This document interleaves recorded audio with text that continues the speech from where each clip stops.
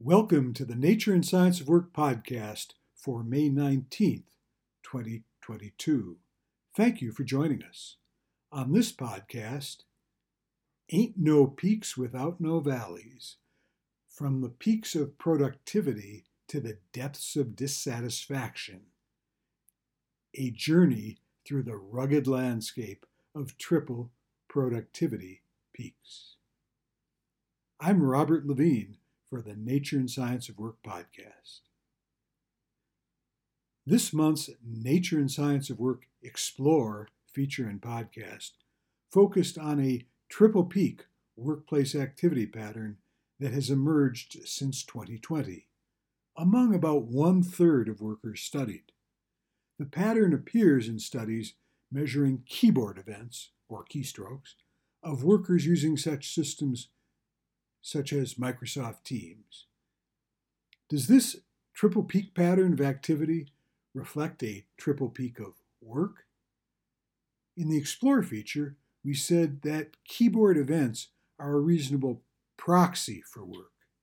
Saying these are actual work requires distinguishing between activity, performance, and productivity. Increases and decreases in keyboard events represent changes in activity.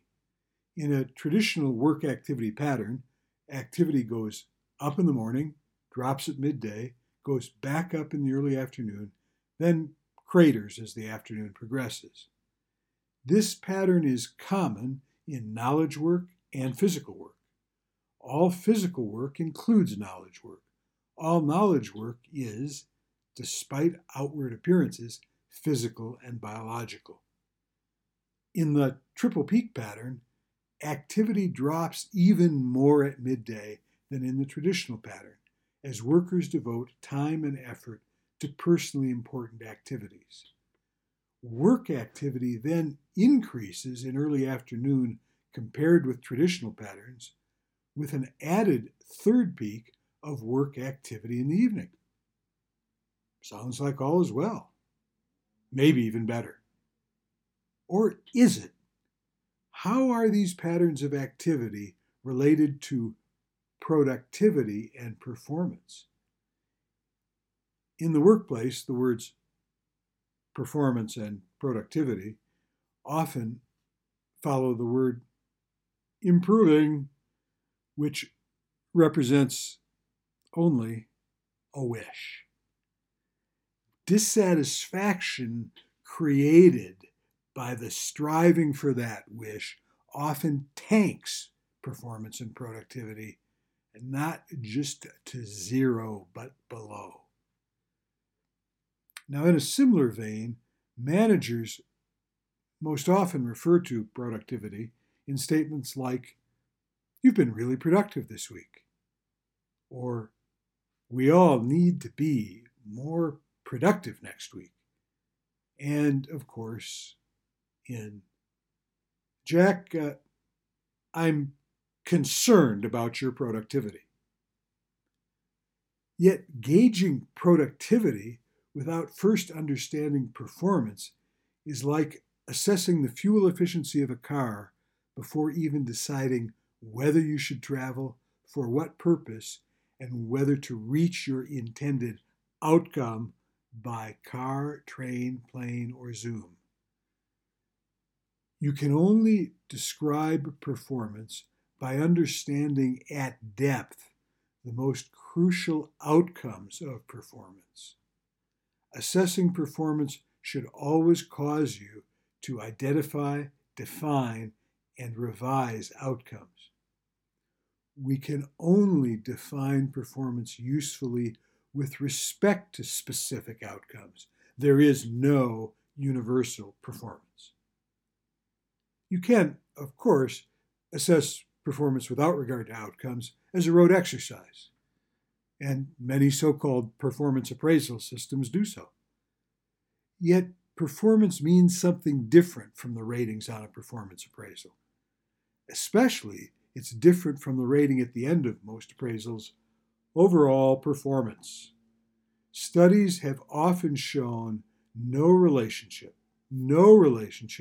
between managers' ratings of overall performance and objective measures of performance.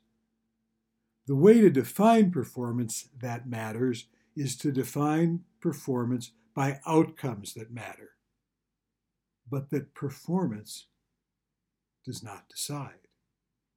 Workers control their own performance, but not the outcomes of performance. Outcomes are beyond your control.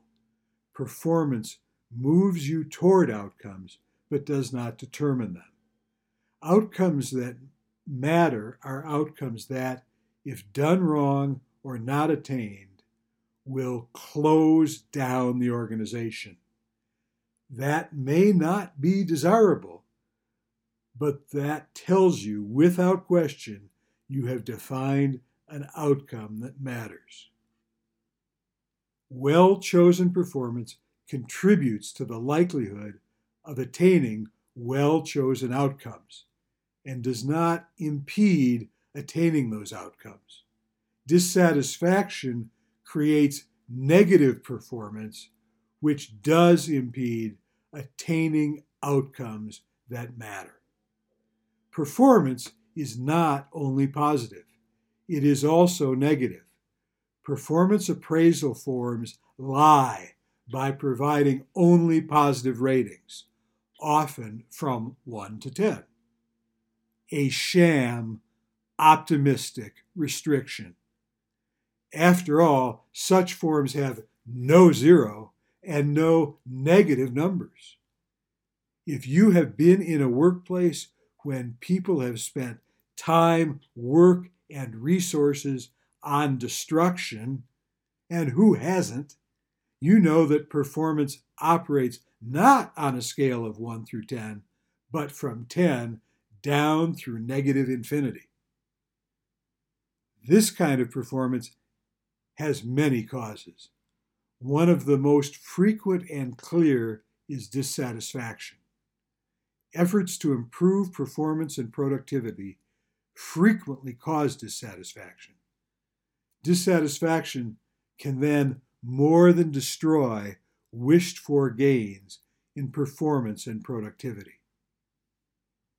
A final caution, then, is that efforts to increase performance or productivity often increase job dissatisfaction. Job dissatisfaction often reduces performance. The triple peak has the potential advantage of increasing performance by reducing dissatisfaction, providing more flexibility for workers to apportion time and effort between their employed work and personal work. If instead the triple peak becomes one more cog or tooth in a performance ratchet, then increased dissatisfaction will result, bringing decreased performance in the shadow of phantom performance peaks.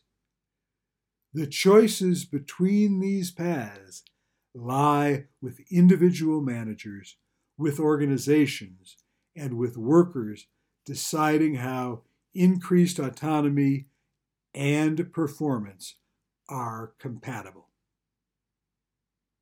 For the Nature and Science of Work podcast, I'm Robert Levine. Thank you for joining us.